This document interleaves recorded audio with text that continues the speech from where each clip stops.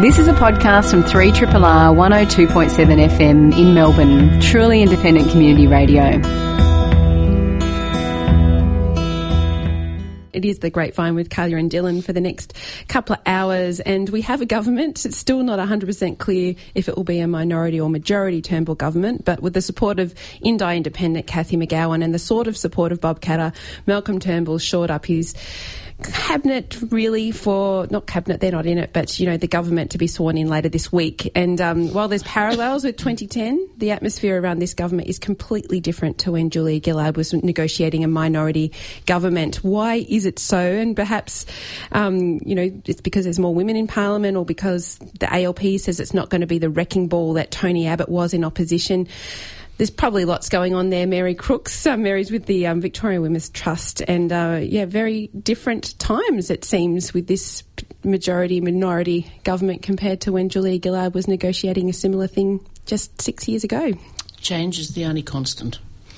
It is a different look and feel, and in part I suspect it's because both major parties, when you have an unprecedented percentage of people who are voting for the non-major parties, if that doesn't tell you that there's something wrong with how the major parties are operating and either listening or not listening or whatever it is, I don't think they get the extent of the malaise. They don't get the extent of the fact that you could have a week before the poll some 30% of people undecided. I mean, I think they'd decided the major parties were not deserving of their vote. So we need to see some deep analysis within the major parties themselves of that. And we spoke last week about the first Indigenous woman voted to the House of Reps. That is, you know, a positive of this election, but we're also seeing, particularly on the ALP side, record numbers of women entering Parliament, not just in marginal seats but in safe seats, and I think that's also an interesting development for the 45th Parliament. It's a very good development, and that's not a miraculous conception either. That's because there's been so much hard work done, work done by women in Emily's List in Victoria, for example, not just in supporting women candidates, but actually getting the Labor Party itself committed to a baseline quota of women. I mean, I think, frankly, debates about quotas, you know, people can take strong positions on them, but I think that we have to have some interventions to break the glacial speed as far as getting women into Parliament. I think the Liberal Party itself recognises that it's got to do something much more concrete and interventionist. We're hearing them, aren't we, saying more and more, really significant people in the Liberal Party saying we need to get younger women and women in general into our party. I mean, they only had a quarter of candidates women for this election. Yeah. I think they've woken up to that. And I mean, Indi was a particularly interesting kind of seat to watch this year with Cathy McGowan, again up against Sophie Mirabella in that seat, and of course won it at the last election and won it again this time around with a further swing in her favour. What's your reading of that particular result? Look, I think in some parts of the media aren't terribly interested in what, you know, you might call more process side of things. For a start, I think it's been fascinating to watch their treatment of Cathy, in that when Cathy actually threw her hat into the ring 3 years ago, she was actually one of the most credentialed people, man or woman, to enter the Parliament. I mean, she had a long career and experience as a farmer, as a businesswoman. She was co-founder of the Agricultural Women, incredibly seasoned and experienced. She knows how budgets fall down onto government departments and so on. So she was, in fact, a hugely talented and credentialed person to enter Parliament. But leaving that aside, and I might add that, you know, when you're a non-lawyer, because so many of our politicians either sides are lawyers, no disrespect to lawyers, but you actually need a raft of experience outside the law in order to be able to govern and do policy well. But I think one of the striking things about Cathy and her campaign and her volunteers and her staff and whatever, when I became involved with them back in 2012, and we did a whole lot of work on how the Voice for Indi would take itself out to the electorate and run the kitchen table conversations and so on, I think the Voice for Indi people would be the first to remember back then that they were part of the quiet slagging off against Sophie Mirabella. You know, they were making personal comments about her and so on. When they got down to work to say, well, the kind of values that they needed to represent, a respect for the other, a respect for democracy and so on, when we identified that as a key value, they were reminded very gently that day that you can't have it both ways. You can't actually be personal and gripe in a personal way about a person and go out and talk to people about being a respectful group. And they understood that. And from that day onwards, that was the day before Cup Day, 2012, the group, including Cathy, committed to being respectful of opposition, of people who didn't support them, and so on. And one of the phrases that they've brought ever since the last 3 years is bringing their best selves. I love that phrase. I usually use the word one's best side. But I have heard Cathy speak to volunteers and supporters by saying we continue to bring our best selves. Now, I don't think that's a corny kind of romantic notion. I think that's part of the hunger that people are feeling about the political debate. They feel as though people are not bringing their best selves, and I think the awful stuff that's going across social media, stuff that makes your hair stand on end, really, is because we are giving quiet licence for people to bring their worst selves. It's interesting, isn't it? And I do warm to that idea that we can actually have a constructive parliament, and I'm liking what I'm hearing from all sides at the moment, that they're going to make this parliament work, etc. But I was interested with Cathy McGowan that she put her support behind the Turnbull government but didn't seem to ask for anything, and I wonder in return, and I wonder what you think about that.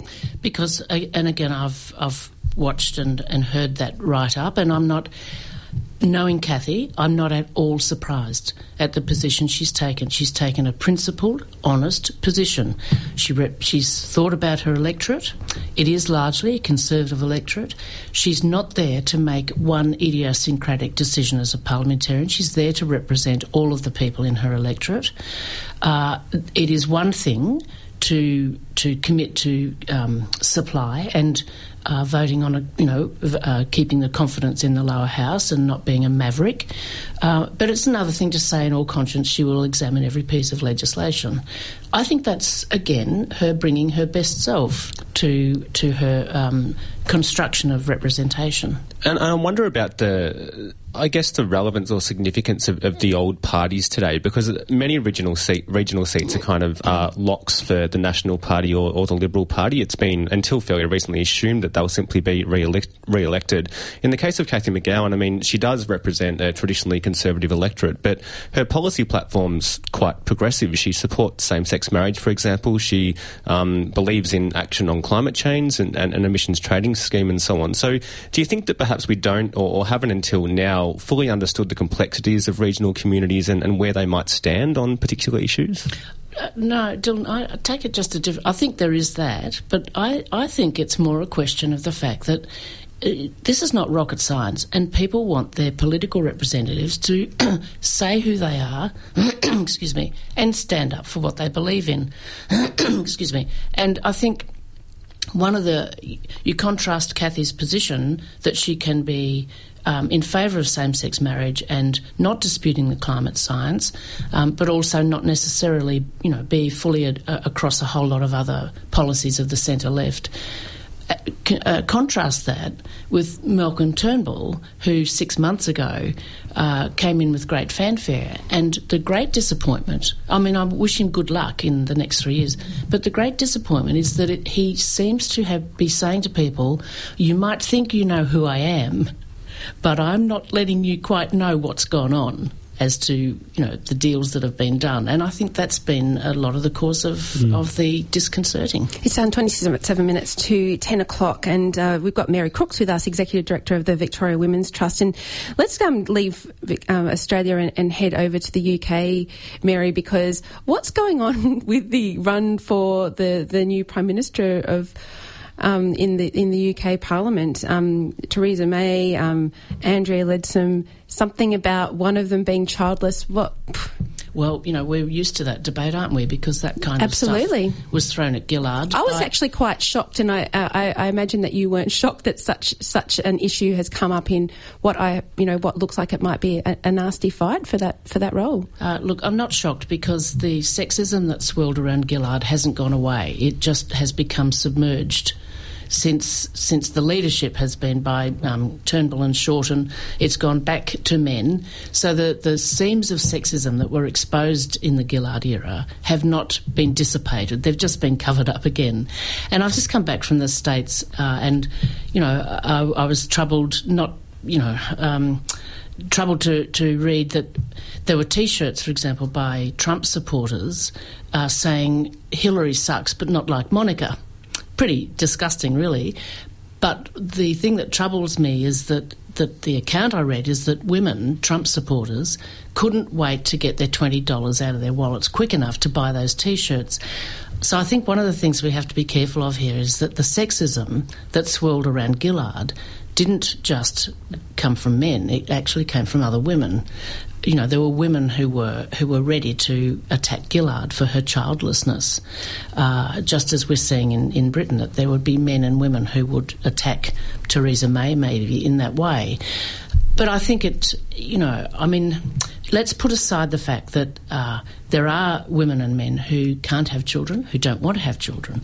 And for those who can't have children and have a deep desire, I think it must be incredibly hurtful for them to see something like this played out.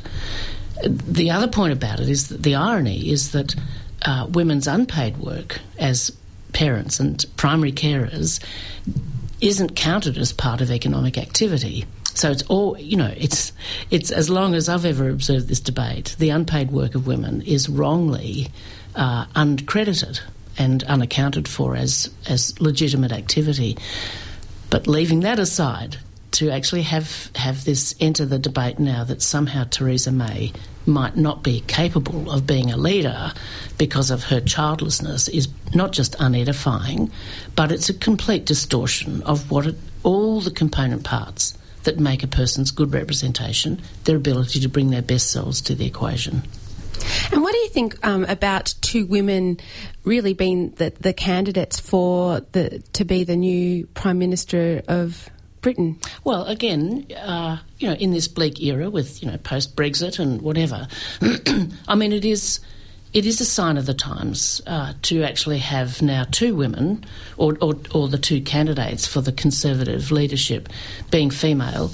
And let's hope that we are moving to a time in 20, 30 years' time when it is totally unremarkable. That's what we want. Well, I was actually wondering, and I am remarking on it, but that we know in the corporate world, if you want a fixer, if you've got a big problem, you put a woman in a senior executive or management role more often, and we're seeing more and more women go into marginal seats, for instance, as well. And I wonder if there's something there or whether it's just coincidence. As you say, it should be unremarkable. Well, look, I think I'm not sure that if there's a problem, then the best option is to put a woman in there to fix it.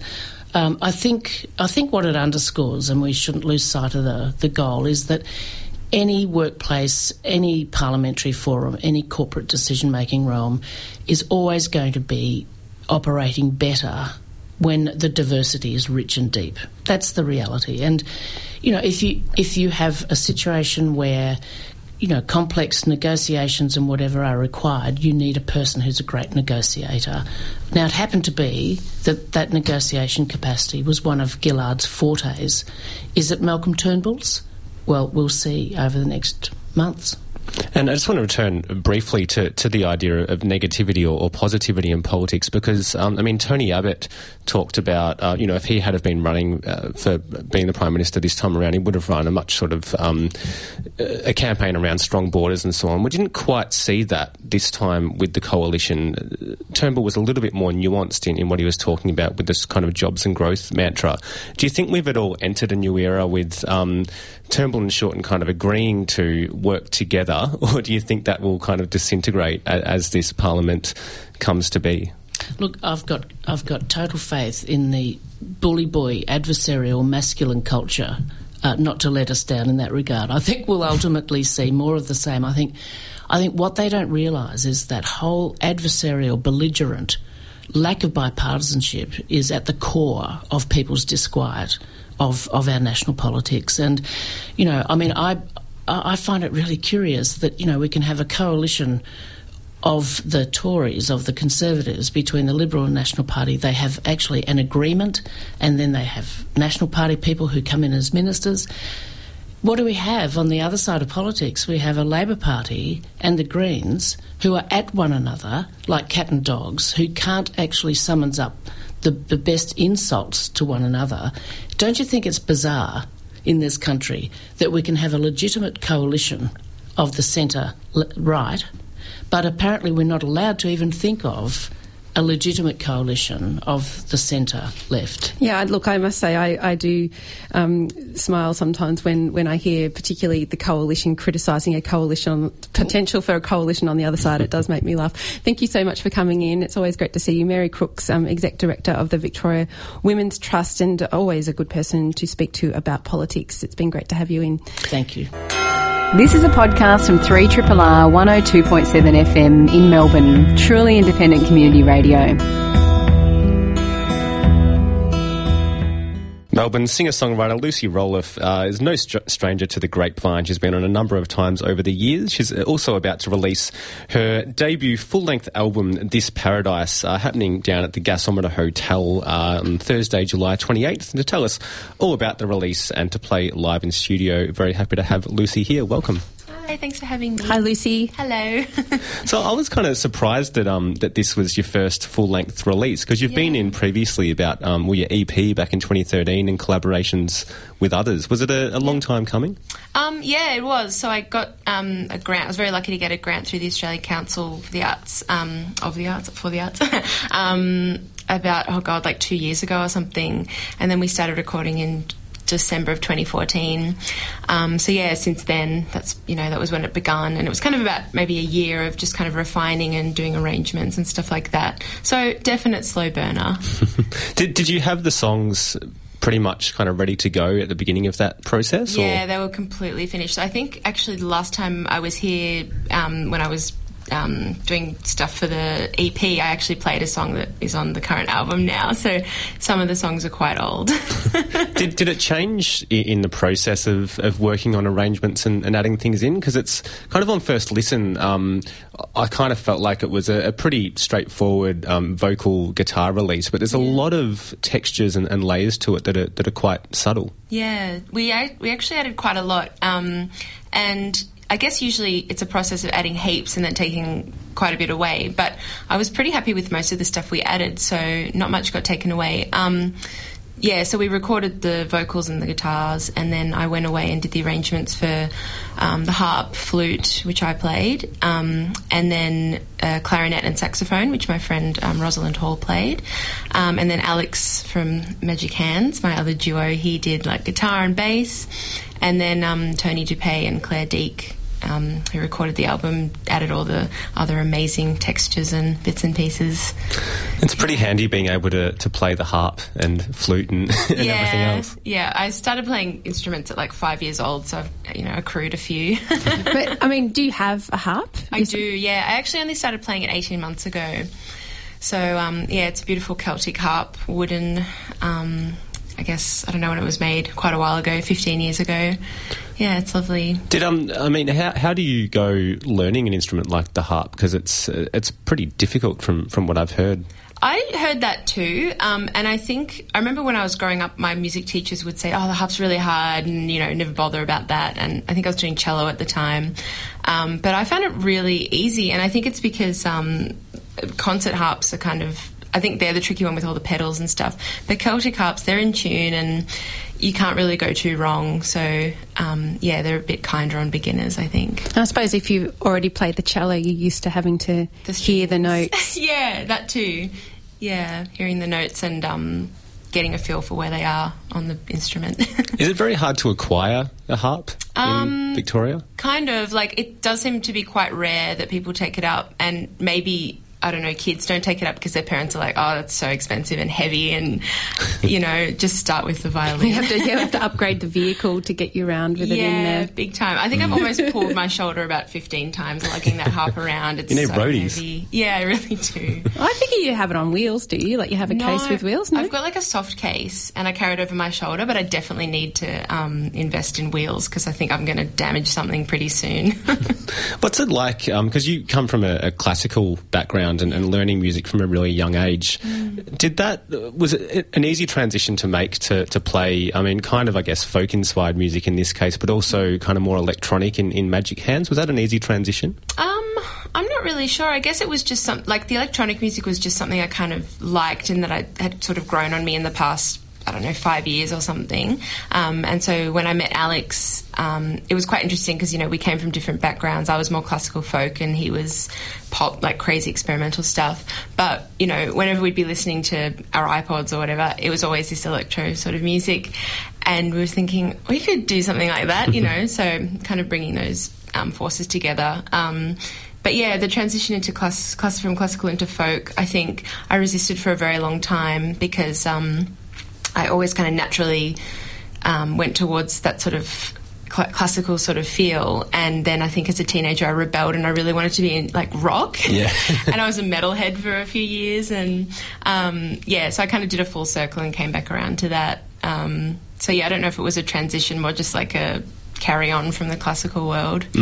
Yeah, well, friends I've known who have learnt classical music from a young age have sometimes found it hard even to write their own music because they've come from this kind of, you know, rote learning, playing exactly what's written on the page and not really sort of deviating too much from that. Big time, yeah. I think when I was learning, because I started at piano at 5 and I did that for maybe 11 years, and in that time I did a bunch of other instruments, and I would always be trying to play things differently, and the teachers would be sort of reining me in like, no, it's pianissimo, you know. And then maybe that's why at 16 I started playing the guitar, and I refused to have lessons because I had this sort of superstition that it would ruin the love of it or something. So I guess it was a rebelling against having to play these like sort of prescribed pieces. Is there any plans to start a metal band? No, not this round. I did have one for like a week when I was 16. Yeah. Did you have a name? Yeah, we were called, I don't think it's correct translation, but we're called Belle Haine, which is French for beautiful hate. Right. Well, we thought it was. That's good. Yeah, but I was pretty bad, so anyway. That's Lucy Roloff playing live in studio from her forthcoming release, This Paradise. Every Time is a song we just heard, and it's a perfect kind of sound and album to be releasing in winter, it feels like. Yeah, that's what I thought too. That's why I was kind of glad it came out a bit later, because I don't see it as a summer kind of jam. You recorded this album out in Gippsland, I understand. How did that all come about, and then where did you put it all together? So Tony Dupay, who I worked with on the last EP, he's kind of known to find these really amazing places out and about in different areas. I think he used to live alone in like some remote church in New South Wales or somewhere at some point. Anyway, so he was just happened to be living in this house in Korumburra, and one day I came over and he's like, oh, come in this room, and opens this door and it's this giant hall just attached to the house. Wow. So this 100-year-old parish hall. Wow. Yeah, so I would drive out and we just did a weekend of recording all the main stuff, and then bit by bit I'd drive up, you know, make a day of it and take different, or whoever was with me, to come and record their bits. And yeah, it was nice. It was like an excuse to get out of Melbourne. Did you use kind of natural reverb and the sound of the room? Yeah, lots of that kind of thing. So mics set up all throughout the room. If you listen on a few of the songs, there's some crazy birds and, you know, sometimes cars going past, and it just kind of worked. Like, you know, it didn't need to be edited out. It was really quite nice and kind of made extra kind of ambience or something. And in your kind of non-music life, you're an illustrator as a freelancer. Tell us a little bit about that. I've been doing that for about 2 years or something, and I kind of do a fair bit of sort of private work, like pencil portraits for people, and I've done different stuff for like magazines and some art direction. Animation, so moving a lot into like digital animation at the moment. which Alex and I have been collaborating on, so we're like constantly collaborating.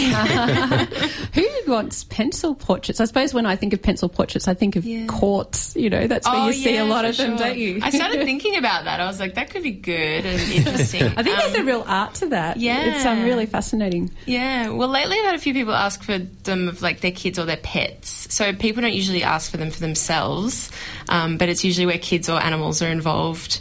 They're keen. Can you get a pet to stay still long enough to do a from pencil photos? portrait? Definitely from photos. Right, okay. Yeah. I was thinking about my cat and I'm like, no, he wouldn't have it. No way. I actually tried to sketch my cat the other night and there's about 8 sketches on the page because she kept moving and they're just the most vague. There's no way I could do a fully rendered portrait in that time. Well, you're launching the album at the Gasomber on Thursday, July 28th. Who have you got playing with you on the night? So we've got James Tom DJing. He has 2 bands, Hyperborea and Krakatoa, and he's really cool and has great taste in music. And Mally Songs, who are friends of mine. They'll be in duo form, Mike and Kate Skinner. And On Diamond, which is Lisa Salvo's new project, new reimagining of her stuff. Yeah, it's beautiful. Fantastic. So that's all happening Thursday, July 28th. Tickets on the door are $15, or if you get in early, they're just $10. It all kicks off at 8 p.m. And Lucy Roloff's new album, This Paradise, is out through Lost and Lonesome. And when can people get a copy? Can they buy one now, or is You can pre-order, so we're releasing it on vinyl and CD. So we've got limited of those, which is pretty exciting. So yeah, that's this Friday, the 15th. It'll all be launched and ready to rock. Great. Yeah. Well, best of luck with the gig, and thanks so much for coming in. Thanks for having me. See you soon. This is a podcast from 3RRR 102.7 FM in Melbourne. Truly independent community radio. It's time for the reading room on the Grapevine now, and Sally Rippon joins us as she does once a month. And I like to say these days, Sally, our best-selling woman author in Australia. I love it that you say that. I know. Well, it's very, very true. Author and illustrator, of course. And this morning, our special guest is Alan Bro. You can see him still every night on the telly answering quiz questions with spics and specs. But in fact, he's transformed himself into a children's book author, and his first book is out. It's called Charlie and the War Against Grannies. And it's so good to have you in talking children's literature, Ellen. Hey, Galia, how are you? Hi, good. Hi, Sally. Hi. It's lovely to be here. Thank you. And congrats on the book. Thank you very much. And we've all read it. Yes. And it just cracked me up. We all laughed out loud, didn't we?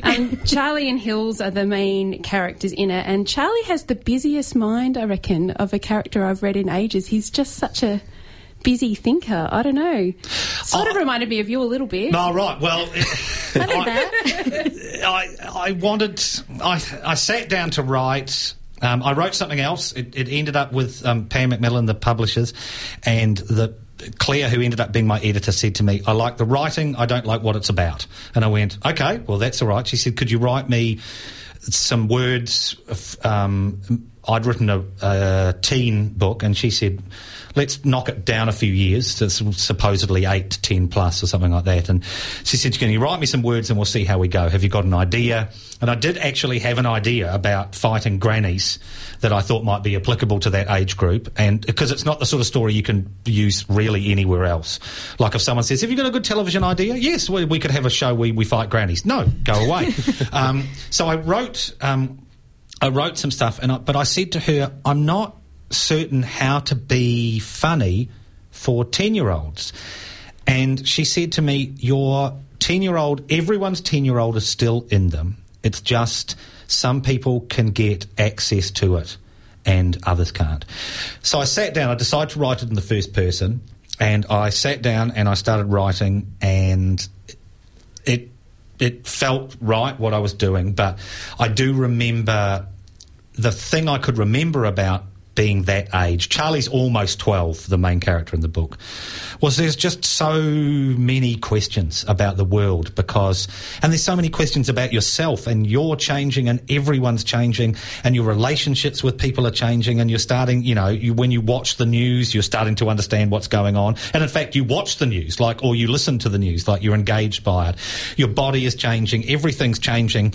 You can't just be friends with girls anymore, or maybe you can, and all, and yes, I think it's just proved your point that he essentially is me. And I gave some pages to my girlfriend to read, and I said, does that sound like a 10-year-old? And she said, it sounds like you when you were 10. Which is a good place to start, isn't it? Because we have a lot of children's authors come in here, and a lot of them feel like there's a particular golden period of their childhood that they can tap in really easily to. And people who do that regularly, they can't imagine what it can't be like to have a lot of people don't remember their childhoods, but you have quite a strong memory of your childhood, or just yourself as a child. Can you remember yourself at 10, and is that where you draw your material from? I think I remember the feeling of being that age. Like there's an awkwardness that is both incredibly difficult and liberating at the same time, because if you can sort of embrace that awkwardness, there are just moments where you just think, I'm just completely at odds with the world. And I remember I went to boarding school when I just turned 13, and I was a weird kid. And I felt even weirder when I went to boarding school. And I remember it was just horrifying a lot of the time. Just that age was just awful. But there were other times when I thought, I'm glad I'm like this. I'm glad that that I look at things differently. And so I suppose it's less incidents. Like, I've only fought grannies a couple of times. That's less incidents and more feelings that There were times when I was writing the book and I felt those feelings again, and sometimes I just went, I don't like this at all. And but I hope that there are certain moments in there when I reread the book, and I'm sure you know what I'm talking about. Like, I reread the book and there were bits and I just went, oh, really? You wrote that? And you're going to expect people to read it? And other moments I went, oh, well, that's good. That sort of got across what I wanted. But this is a very long-winded answer to your question. I remember the feels of being that age. That's, to me, where the authenticity lies, isn't it? And that's what struck me about your book, is it's laugh out loud funny, and there's really crazy plot twists and turns. There's some fantastic characters, but there's heart in it, and I think that's what kids respond to, that they can recognise themselves in there, because you feel like a real person. You are present in your book. Oh, good. The young Alan. Oh, good. Oh, well, I'm very happy to hear that, because I love books.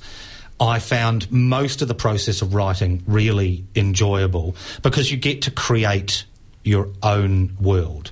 Like, the editor Claire was great, and she helped me a lot to shape it. But essentially they allowed what I wanted to exist. And when you come from a background of working in the theatre or in television or in radio, it's constantly people going, no, really? No, you don't want to be doing that. Well, I do want to be doing that. Okay, well, then you're not allowed to do that. And in the book it was great. But I'm very glad to hear that there is heart in it, because I loved writing it, so maybe a bit of that is rubbed off. I love the breakout part. So there's you've got the book and the storyline, and then there's sort of breakout bits with borders around them with text in there, and that actually reminded me of the way my daughter thinks, because she's 10, just turned 10, and this idea of kind of plunging into kind of tangent detail, and I find it incredibly frustrating. And then I read it in the book and I went, oh, this is just how these kids think in these kind of, you sort of say something and then you jump off to the side and really drill down into detail. And I thought, nailed it. Oh, wow, okay. Well, I'm very no, totally nailed it. I'm very happy to hear that. That was basically the breakout bits, similar to how there are columns, like an article in a newspaper, and then there'll be some more interesting facts. A table with dot points. Yeah. It was basically a way to get jokes in, because I thought they could stand outside the text and you could look across at them and I could put more jokes in. But if that's the way kids think, well, then bang. How to say fart in 12 different languages or something. Yeah. Well, my son is still saying that. I had to have that fact checked, because I know that the internet is unreliable. But I thought that if there was one thing that the internet could be relied on for, it would be correct translations into non-English languages of the word fart. Well, I was wrong. Because when we were getting close to the book, getting into its final version, Claire, my editor, said to me, right, I'm going to send this fart, how to say fart in 10 different languages, out to a researcher. And I went, great! I'm glad I'm the reason that's happening. And I said, do you have a specific person? She said, no. Strangely, we don't, Alan, but I'll find someone will take it on. So I received a couple of emails back and forth querying the words for fart, because most languages, like English, have a different word for flatulence as opposed to fart. And I will be honest that in the table, how to say fart in 10 different languages, the Norwegian, prump, is actually the Norwegian word for flatulence. But Good the word, onomatopoeia is so lovely. That's it. The Norwegian word for fart is... the Icelandic word for fart is reifil. See, these are the things you don't know. It's like when NASA sends something into space, they end up with formica. Well, in writing this book, I know how to say fart in Icelandic. Prump, I mean, even though it's not officially fart, it's just a great... You've got to put that in there. You do, exactly. So I don't know how to speak any other languages apart from that. But I did make somebody go and research it, and then they sent me an email back saying, you can choose the different fart words. And then there was an email with the subject line, querying your farts. And to Your me, work here is done. that's exactly it. It was all worthwhile. Have you, given that you're kind of trying to tap into a much younger version of yourself and finding those things that you found funny and difficult at those times, did you feel tempted, or did you at all show the book to kids as you were writing it? No, I didn't. I don't. My daughter has just turned 5. She was 4 when I started writing the book, and she's just not interested in it at all. She likes the fact that I've read a book, and she likes the cover, but we started reading and she just went, "This is boring, Dad," and I think we ended up reading one of Sally's books. So hopefully, I said, "Oh well, we'll get back to it when you're a bit older." "Yeah, we might," she said. I didn't really have access to any older children, and also there's a lot of pressure asking someone to read what you're writing. And I'm sure Sally's had this experience. You have to choose you have to choose people very wisely, or not give it to anybody, because there's a real pressure. So I just relied on my editor, and she has helped me get it right. I've had a bit of feedback now from kids, and they really seem to like it. Yeah, and it's tricky to know when to ask somebody to read something to, because you were saying even in the pages you were changing and adjusting things. So I often find if I send a draft out to a friend to read, I'll say, no, actually, can you stop reading that one? I've got another better version. And children are just going to listen to you if you engage with them, so it's hard to get an idea of how authentic their attention is too. So you really want to put it out to an audience that don't know you. Your mum's going to love it. Your daughter's exactly. And you read about authors who go, "Each night I sit in bed and I read what I've written that day to my partner." My girlfriend would punch me in the face if I suggested that as an idea. But also, kids' feedback is really... it's not that useful sometimes. A child can absolutely love something, and you go, "So did you enjoy that?" "Yep." Yeah, it's good. And that's what you get. Yeah. Or they can hate it, and you go, "What was that like?" "No, it was okay." And their parents will translate and go, "They didn't like it at all." Yeah. Or they'll go, yeah, I like that. And they'll go, "Well, that's about as good as you'll get." Like, that's their favourite thing ever in the world. So as a device for strengthening the manuscript, the feedback of 8 to 12-year-olds, not all that useful. And it's not really their area. Like, they want to read their book and then go and punch another kid. Or go and roll around nude in the grass. Like, instead of going, "So I'll take a few notes in the margin." Multiple choice. Yeah.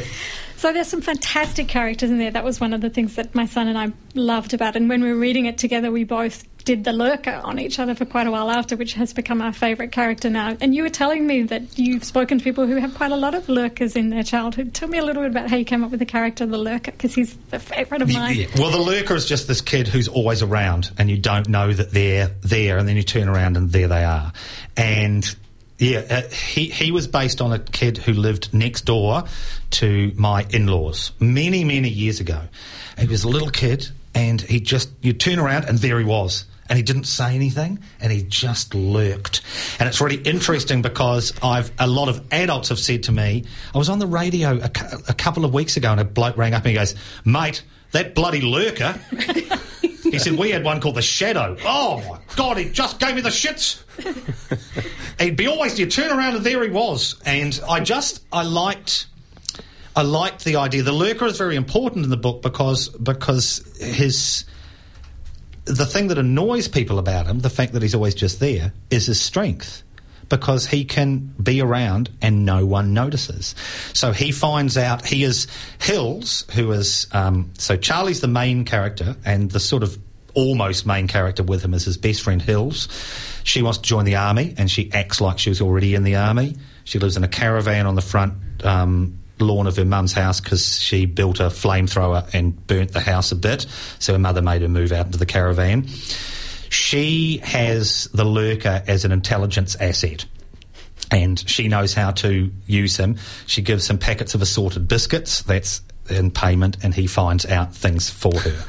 So he just came... I don't know why He just came up, this idea of a kid who was always around, and I went, oh, he would be useful. Like, actually, like, you might not be friends with him, but he would be a useful asset. And Charlie doesn't like him at all because the lurker doesn't like him, and that's one of the... Charlie doesn't like the lurker doesn't like Charlie, but Charlie is upset that a person he doesn't like him.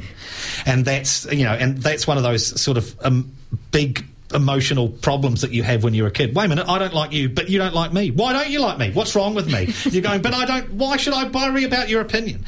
So he was sort of in my head, and then he became useful. And I think you sort of... I don't know whether you just store things up and one day you're writing and you go, wait a minute, that person I've thought about for a while, we could put them in here and see how they go. So that's what happened. Great. I really like how you've got rid of the parents in this story, Alan. Not only is Hills out on the front lawn in the caravan and her mum, they've got like an agreement with each other that Hills needs to be home at a certain time or whatever, but Charlie is a digital orphan, and so his parents are out of the book as well because they're too busy on their phones. Yeah, so basically a digital orphan, is a kid whose parents are so interested in their phones, their smartphones, that they basically have forgotten that they have a child. And so then Charlie is free to go and have an adventure. Yeah. And it was a combination of...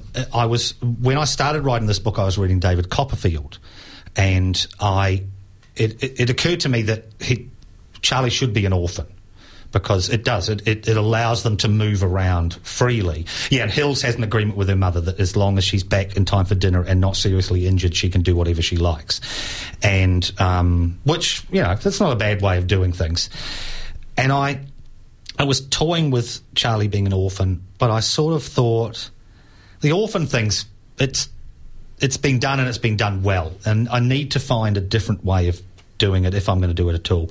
And I took my daughter to the park, and we were playing around, and there was a guy pushing his daughter on a swing while holding his phone up to his face and flicking through things. He might have been checking Facebook or Instagram or something like that. And so he wasn't looking at his daughter, he was just pushing, and then he just forgot to push, and the swing hit him in the side of the head, and he just went down on his ass. I know, I hissed myself. My daughter actually said to me, Dad, what's so funny? And I was crying. The tan bark was soaking up all my tears.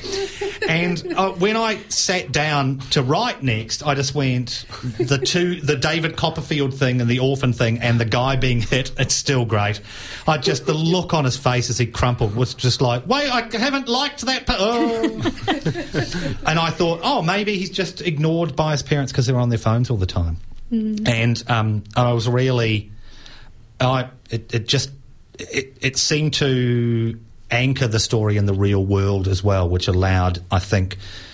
I didn't do this on purpose because I'm not skilled enough yet, but in the final wash-up, it allowed me to go off to quite far away places imaginatively, because it was rooted in the experience that many kids have. Like, we go to swimming on the weekend, and I can't think of anything funnier than watching those kids swim. Like, it's just hysterical. And watching the swimming teacher, how they just don't drown them. Like, they're just so unruly, all of them. And there's all these parents on their phones. And I know, it's true. I love swimming. I'm the swimming lesson person. It's usually dads, but anyway, I do it. And my daughters spend half the time under the water, so they're bouncing up and down under the water. It's like, how can you hear them say anything? Yeah. And it's like, have you noted? I have noted that the new signal for I'm drowning is with a closed fist, because what children seem to love to do is bounce up and down up and out of the water with one hand sticking up, looking like they're drowning. They're not. They're not drowning, waving. No, yeah, exactly. So now it has to be with a closed fist, because I think a lot of parents were jumping into or a lot of lifesavers were jumping into the water to save children who are just like, no, I'm just having fun, dude. Leave me alone. Your whistle, you've ruined your whistle.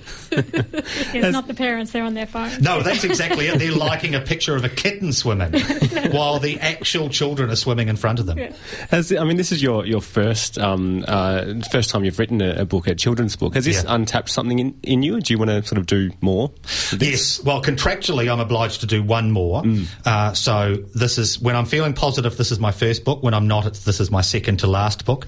No, I've really enjoyed this. And Sally and I were chatting briefly before, and I'm much closer to 50 than I am to 40, and it has taken me a long time to discover what I like doing, and it's this and being in a band.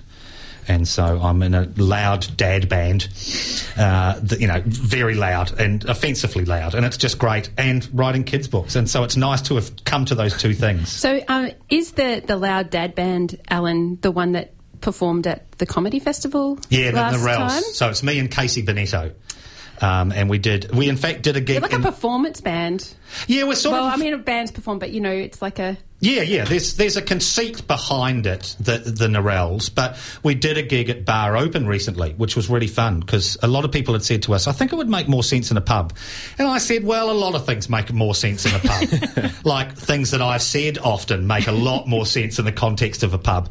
And we did a pub gig, and it was just so much fun.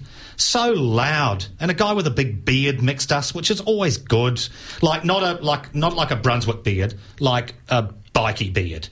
Like, it was really fun, and it was loud, and my ears were ringing for days afterwards. And I thought, well, I did that. I made my ears hurt by playing, and it was just it's really fun. But yes, I want to keep on doing this. I like Charlie and I like Hill, so the second book's going to be called Charlie and the Karaoke Cockroaches, where he discovers three ancient singing cockroaches trapped in a karaoke machine, because why wouldn't you? And then I think if these are successful, hopefully it'll carry on, but it's all sort of based on whether people like the initial two, and if so, hopefully it can be an ongoing thing. So it sounds like a lot of your earlier work was very collaborative. How are you finding that switch and, I guess, bouncing ideas off other people, getting out there performing, getting the immediate feedback, as opposed to just being in your room, in your head, 24/7? How's that working out for you? Well, I do like working with other people, but there's a selfishness about working with yourself which I really enjoy. Like, I'm doing things and there's no one telling me not to do them. And sometimes they're just wrong. Sometimes there should be telling, and that's what the editor's for, to just go, this is good, this is good. What? What is that? Okay, well, we can cut that one out. I find the discipline very hard. So I'm essentially a stay-at-home dad, so my day is bordered by... My day starts with the drop-off at school and finishes with the pick-up at school. And that time comes around really fast. Really, doesn't it? And so the thing is, I'm at home and I've got a really nice place to work at home, but there's also the laundry and, dehydrating spinach leaves so that my daughter is eating something green. You need to knock off and go and hang out with Sally after this as well, because you've been through all this, Sally, haven't you? Forever. Going through bean is a pasta. Yeah. So I sort of thought I could get an office, but then I have this lovely space at home, and why should I? So the discipline is hard, but I do like it. Though in the middle of this, I sent an email to my editor, Claire, just went, it's all crap. And she sent me an email back going, good, you're on the right track then, because that's what should be happening. And Sally has told me that just happens for every book you write. Never goes away. Never goes away. So there's that to look forward to. And I'm putting off starting the second book. I've got to start the second book, but I've got all these lessons that I've learned from the first one that I want to apply, but now I know what I'm getting myself in for. The first one was sort of like, the first relationship that you have sex in. Experimental. Yeah, that's it. You just go, I must be great at this. It's natural, surely. And then you have another relationship, and they go, that's not what you do. Who were you with to begin with? So I'm slightly concerned about that, but I like being able to do whatever I like. It's just sitting down and making it happen. Alan Bro is with us, and Sally Rippon in the reading room on Triple R, the Grapevine. And, I mean, writing, it's one thing, Alan. Now you've got to sort of promote it. I know that sort of talking on the radio about it is part of it, but getting out into schools and in front of kids and all that sort of thing seems to go along with children's books. Are you doing that type of thing? Yeah, I'm doing some... I'm actually going out to the Sun bookstore in Yarraville this Saturday to do an event. So I did a launch last week, and I'm going to try... I'm going up to Sydney to do some publicity stuff, so we're doing some events, and hopefully we'll start getting into schools. I'm quite comfortable performing in front of children because you know if you're not holding them. And at my book launch, there were quite a few kids sitting in the front, and they occupied themselves when there were boring bits by doing colouring or looking the other way, or my daughter particularly talking loudly. But no, I'm comfortable doing that. I've written songs specifically related to the book, and so I don't mind doing this. I've done it with all of the things that I've ever done. Like I'm happy to get out there. I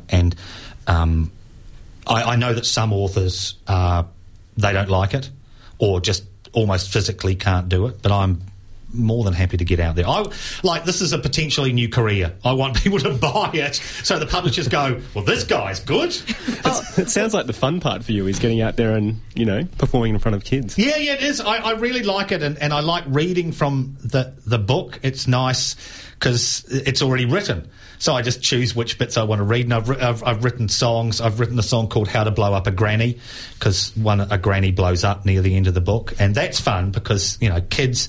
I performed the song and you could see kids going, he's talking about blowing up grannies.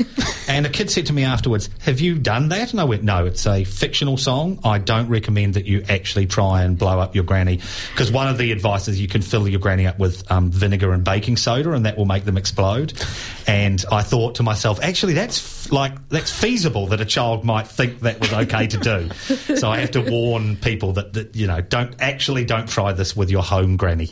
It reminds me of the when the bum went psycho book, and it's like, did that really happen? Yeah, yep. It really did. Kids that, yes, it did happen. It's a true story. Oh, brilliant. And that's fun about performing in front of children. You say things and they take you literally, and it's sort of, there's a joy in that because they're just in it, and then when they don't like it, they're out of it, and you try and reel them back in. So it's good. And that's the lovely thing about writing for this age group in particular. Slightly older, you'd have to create a portal that would explain why you were going into this parallel universe. But when you're writing for this age group, it just is, isn't it? Yeah. You can say what you like, you can invent whatever world you want to, and you just tell the kids this is the way it is, and they're gonna believe you. That's it. And the thing you have to get right then is the internal logic of your own universe, and if because the thing is that kids seem to be able to pick up flaws in the logic, very, very quickly, which is great.